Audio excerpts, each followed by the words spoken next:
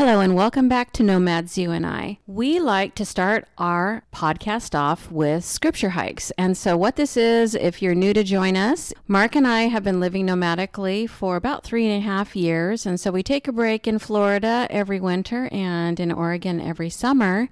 And so in between, in the fall and in the spring, we will do lots and lots of hikes. So the reason why we called this our scripture hikes is because we are going through the scriptures verse by verse, phrase by phrase, at such a pace that we can take in and really enjoy it. We're not going to necessarily look on a microscopic level, and we're not necessarily doing a flyover like you would from an airplane looking down upon a mountain. But if you were to walk up a mountain step by step, that's how we walk through the scriptures. And so this way we feel like we have time to make lots of practical applications. And so it's a deep dig, but not so deep that we're going to get bogged down by the scriptures. And so we like that parallel between that and our physical hikes. And we know that some people actually found us because we met on the road while we were nomading. And so a lot of these folks are looking for hiking tips. So just for fun, to kind of start with a warm up, that's what we like to talk about at the beginning of our hike. So Mark, what hike should we talk about today that happened just this past leg of our journey? The leg from Oregon to Florida as we came through southern Colorado and New Mexico. So we headed out from Albuquerque to Grants, New Mexico, and then from there, what about 45 miles down to El Morro? El Morro. Or it's also called Inscription Rock. Now, was this a tip that you got from Patrick Gahn? Yes, shout out to Patrick Gahn. He said, Yes. hey, you're going to see El Morro, right? I said, I guess we must. You go up and over the Continental Divide, which is kind of cool to get there, about 7,000 or 8,000 feet. And there's a neat little visitor center, very clearly marked hiking trails. You go up through some beautiful rock formations to the top. You'll find some ruins up there. And then you almost find like a hidden canyon in the middle of the rock when we were up there. The ranger said there's 2 ways to do it. And so she said she likes to do it backwards. And so the thing that was cool about doing it backwards, Mark, I loved how it was like almost every few hundred feet, you were on a totally different terrain. Like for a while, you just kind of like be walking over a bunch of boulders. And then there'd be some times where they had almost carved steps out of rocks. So that was super cool. Like grooves in the rock too, like you were walking in the DNA of past civilizations. Yes. And so I loved the unpredictability of it, and lots of twists and turns, and all of a sudden you'd need to descend for maybe 100 feet, but then you'd climb back up. And so I just loved the unpredictability of it. And every now and again, you could just really see some gorgeous views. So after you see that big valley area, what do you remember? Then you come down the other side, and of course the view from the top is great, but you come down the other side, and the reason it's called Inscription Rock is that you will find basically 3, I would say, categories of inscriptions. You will find petroglyphs from the ancient Indians. Yes, who lived up there. Then you will find the inscriptions left by what would be second-generation Spanish conquistadors, not Pizarro or Cortez, but the generation right after that. About what year would that be? About 1530, 1550. Okay. And then you would find people that were coming out to like California. Pioneers. Covered wagons, and they all stopped there because to this day there is a natural spring and a continuous pool of water at the base of the rock. Like an oasis.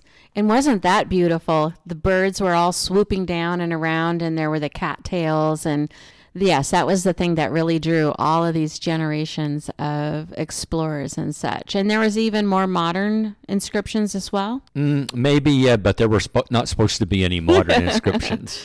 Who they were. So stop and get your flyer, and that way you can see little paragraphs of the history of who this was that signed this inscription rock so many years ago. So very, very worthwhile. Thank you, Patrick Gahn, for that travel tip. And we were in between 2 stops, and he says, you're going to stop at Inscription Rock, aren't you? So if someone is going to Albuquerque, it's relatively close to there, is that correct? I would say it would be at least an hour and a half from Albuquerque, but I would say it would be worth the trip. Yeah. All right. So that was our physical hike. Let's jump into our spiritual hike through James chapter 2, beginning in verse 1. We'll be going 1 through 13. So if you have your Bible handy, you might want to follow along. And here's what James writes.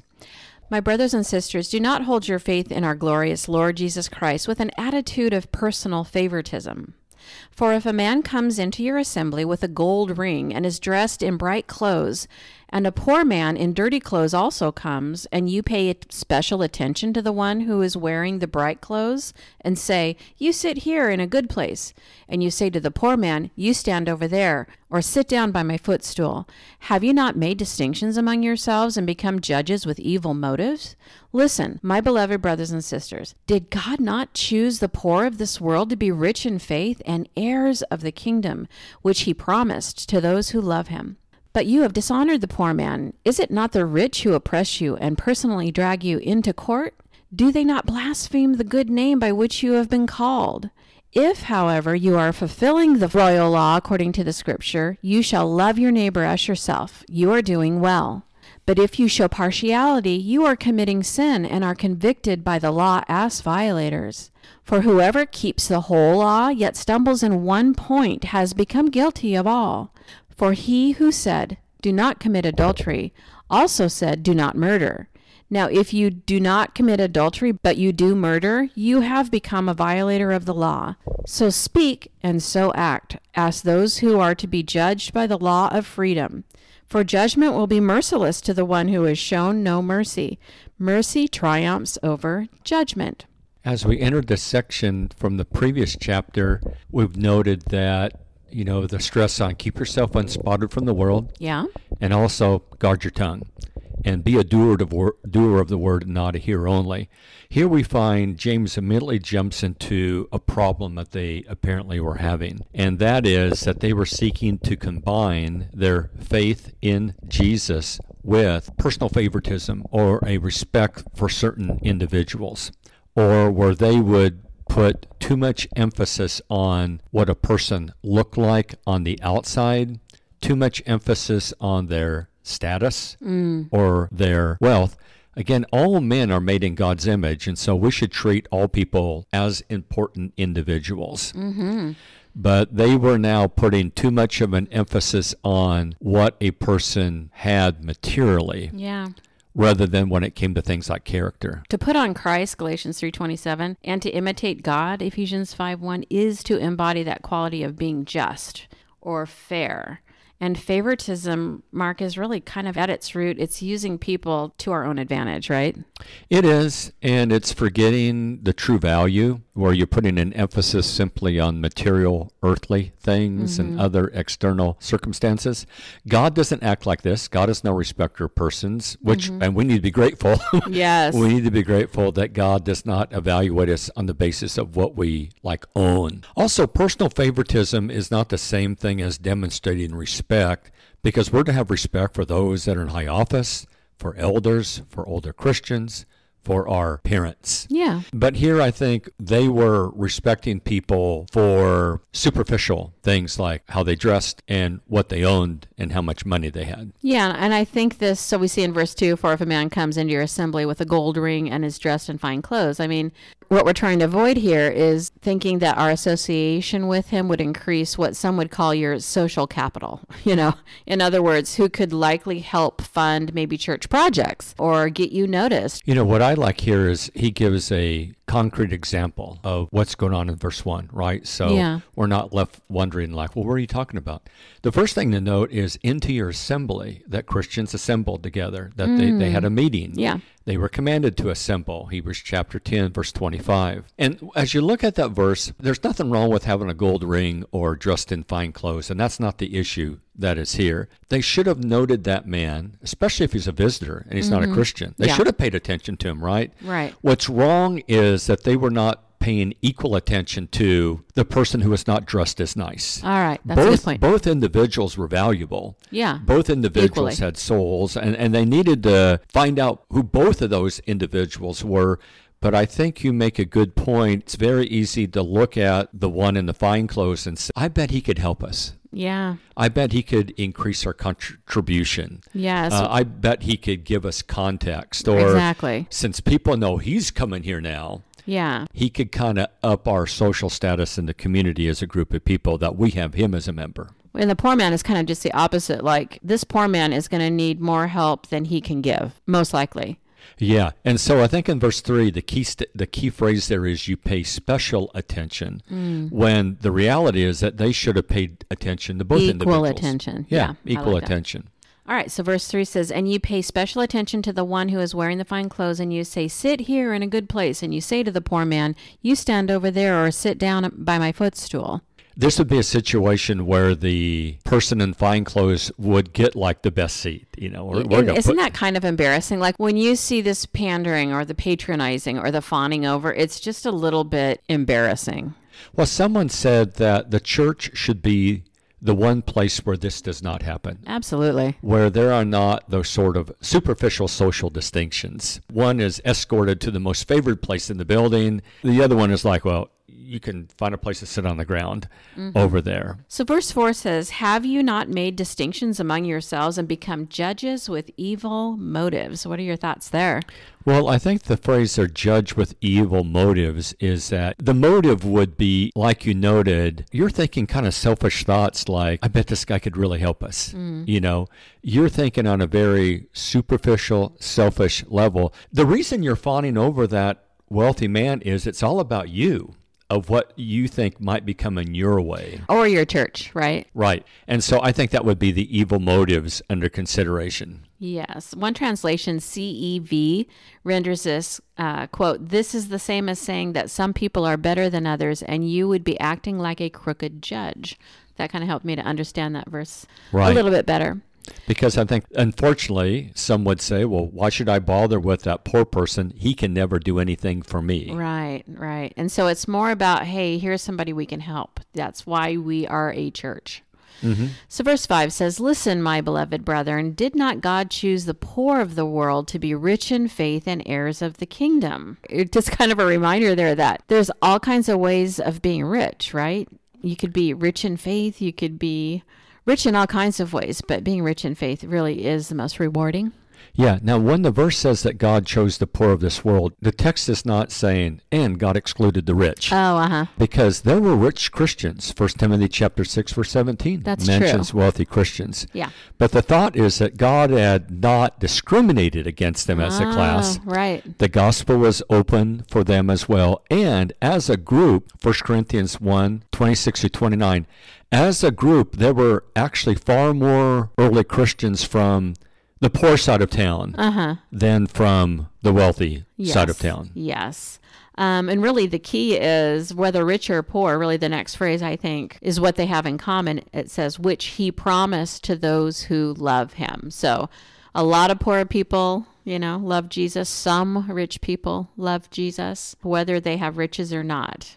That's the main thing, if they love him. That's a good point, because sometimes there are groups out there that almost have this idea that if you're poor, that's an automatic ticket to heaven. And verse 5 makes it very clear that the only poor people that go to heaven are those that love God. Yeah, it's not that poor people are innately more virtuous.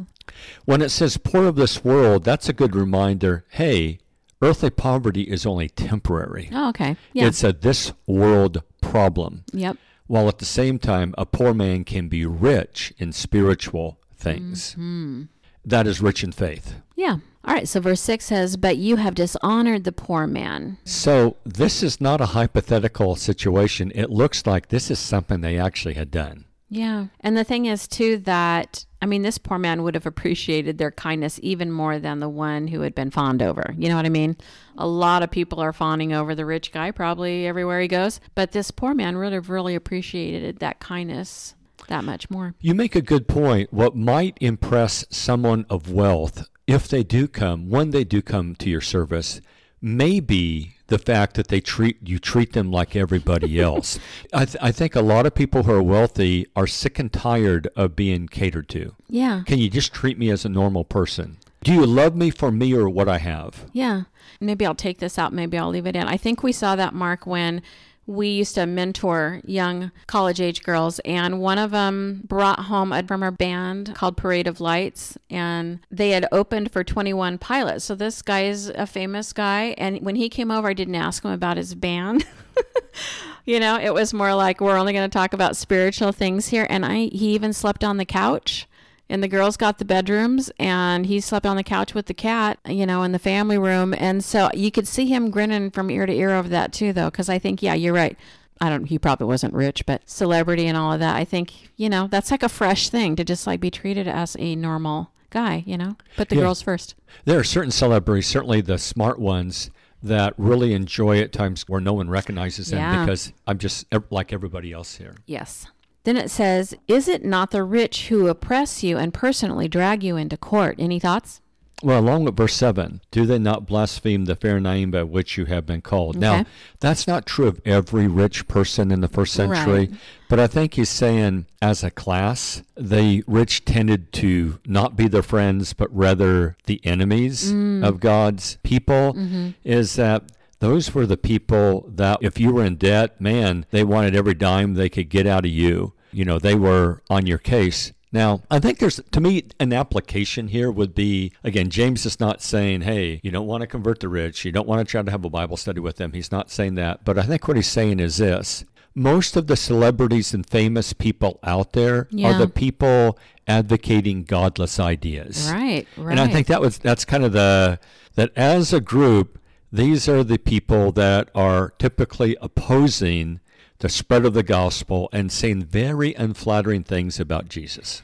Right. And I was thinking also that by dishonoring this poor man, like they knew firsthand what it felt like to be treated that way, by the persecution of these people, like, blaspheming the fair name by which they were called, and at other times, being the ones that oppress them.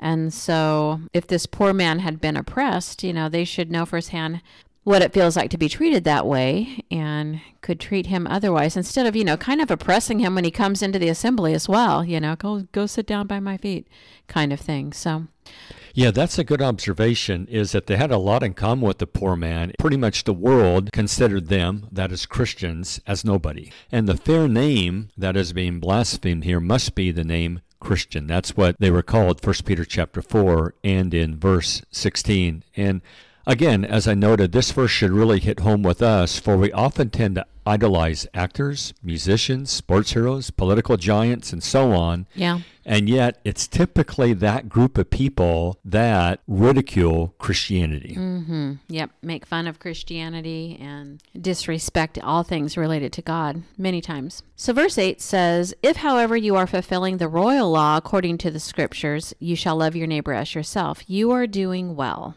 All right.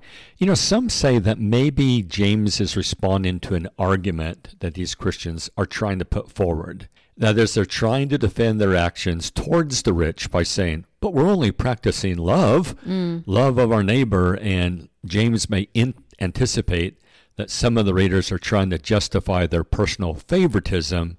That is the command that says we need to love our neighbor as ourselves. Mm-hmm. And I like how he says, if, however, if you really are fulfilling the royal law, which is the command to love our neighbor as ourselves. Yeah. And royal would mean this is the law of, or it belongs to the king. Oh, okay. The principal chief law. Which is to love your neighbor as yourself. Which picks up every other law that in any way, shape, or form has to do with how you treat somebody else, whether negatively or positively. Mark, I've heard that even in the Old Testament, the Old Covenant is really about loving God and loving people, and that all the variety of commandments that are in it relate to those two principles. Absolutely. So, the command not to murder, that's showing love for your neighbor. Yes, the command not commit adultery, yes, that's showing respect and love for your neighbor and your neighbor's wife, your neighbor's marriage. Mm-hmm. What will happen to your neighbor's kids? Mm-hmm. So the fact that he says you are doing well really shows, Mark, that people that say that humans are incapable of pleasing God, I mean, that is not true. That needs to be challenged for sure. It does. Why would God give a law if man can't keep it, but if God is the one who created man in the first place? Mm-hmm. If God is our creator, then whatever laws are there that apply to us, God says, no, you can do that because I'm the one who created you. I know you more and better than you know yourselves. And maybe the thought here in this verse is, if you actually are loving as your neighbor as yourself, if you actually are doing that, you're doing well. Verse 9 says, okay, but if you're showing partiality, which is what you're doing. Yeah.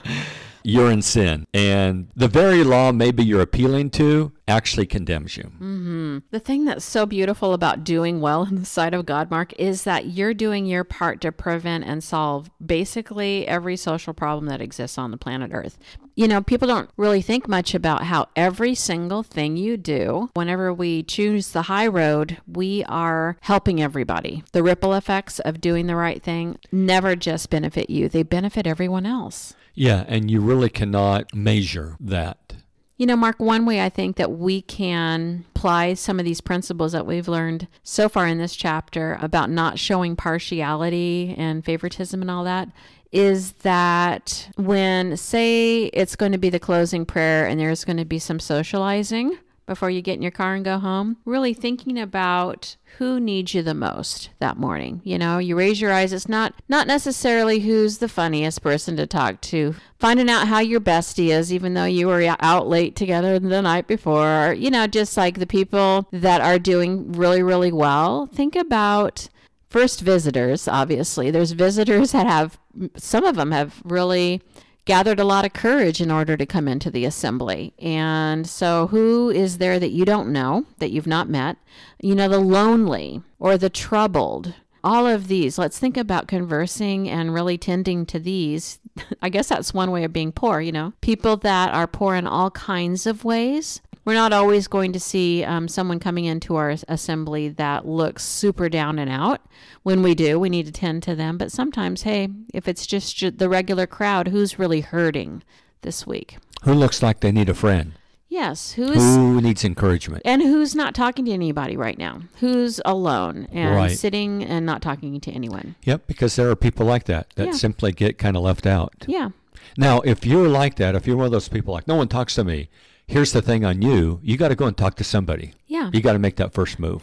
Yes. And one thing that I find kind of works, like if I'm in between a bunch of conversations, sometimes if there's a circle of girls, say, or maybe 2, 3 girls, and they don't look like, if girls are huddled together, that means, don't interrupt kind of thing. But just to kind of stand a little bit outside the circle, smile a little bit, make a little eye contact, and usually they'll kind of draw you in, Mm-hmm. So that's one thing that you can do. But yeah, just kind of taking it upon yourself to initiate conversations. You do not have to be the one sitting alone, that's for sure. So the verse goes on then to say, but if you show partiality, you are committing a sin and are convicted by the law as transgressors. What are your thoughts? Well, James doesn't mince any words, does he? I mean, this is sin.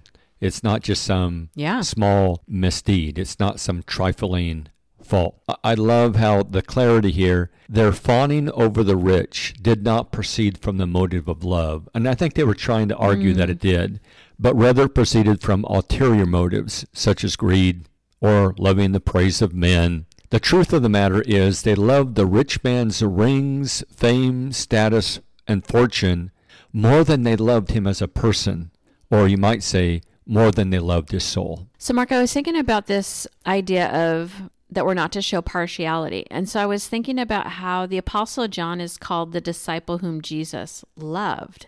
But yet Jesus, we know, was without sin. So it seems to me that this kind of partiality is not what the scripture is addressing here, but rather it's just as Abraham was the friend, called the friend of God. That was a special designation for Abraham in James 2:23. And yet God is also impartial. What I've concluded on that as I've studied it is that it is godly to, like Romans 12:10 says, to prefer one another, for example. You're partial to your brethren, that kind of thing, according to one's good character. But I think what we're talking about here is not for evil motives. Yeah, I think that's a good point. That is, it's okay to have a best friend, Okay. or it's okay to love your wife more than your next door neighbor. That's not partiality. That's in not terms partiality. Of That's this not kind. that's not this time of partiality. Yeah. Okay. All right. Good observation. All right. So verse 10 says, "For whoever keeps the whole law and yet stumbles in one point, he has become guilty of all." That's a surprise, Mark. It is, but if you go through a red light, okay, Yeah. and they pull you over, you can't say, "Okay, but I paid my taxes." Yes. I kept that law. That's not the conversation we're having right now. Yeah. And he's going to make a really good argument, like in verse 11, I think, that, so you have these laws like don't commit adultery and don't murder. And it's like, okay, so you don't commit adultery, but you do murder. But that means that you violated the law nonetheless. You're not any less a transgressor of the law. Okay. So every law of God is important. And we can't defend ourselves when we sin by immediately pointing to the laws that we're keeping. Gotcha.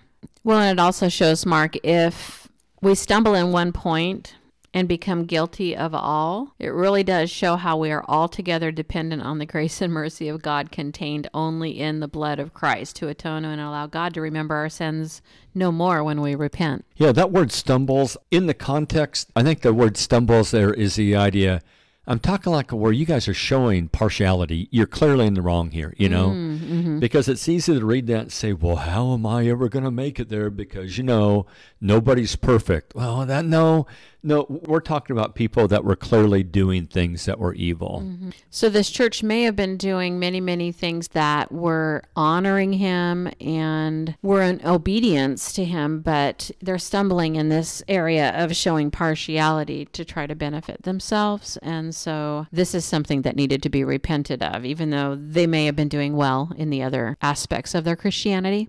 Yeah, it's easy to excuse our sins by pointing to but over here I'm doing pretty good. Well, I'm doing that. I'm doing the work over here. And God says, okay, but that doesn't make up for this other area where you are clearly violating my law. A lot of times when the Bible calls us on things, we become defensive and try to retreat into where we're doing well instead of facing up to where we're not doing so well. Yeah. Well, the other thing I think, Mark, we can fall into is the parts of Christianity that we enjoy and that come natural to us, to do quadruple, to really excel in those areas and think that compensates for, a porn addiction, let's say, or Good point.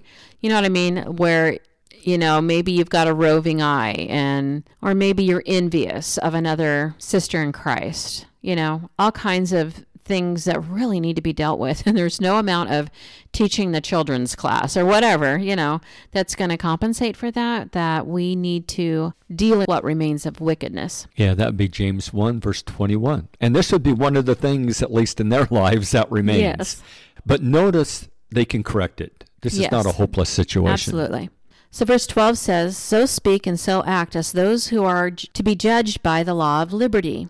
So speak and so act is the same thing as be a doer of the word. Right. Yes, it reminds me of Matthew 12:36 and 37 that says, "But I tell you that men will give an account on the day of judgment for every careless word that they have spoken. For by your words you will be acquitted, and by your words you will be condemned." So we need to speak and act, right? Yeah, it's a really good reminder here. We will be judged by the law of liberty, is that we will be judged by the word of God. Why is it called the law of liberty, Mark? Well, I think for all sorts of reasons. Certainly the gospel frees us from sin and guilt, superstition, the enslavement to human opinion. How about in this context? Isn't personal favoritism a really big problem? Always has been, right? Yes.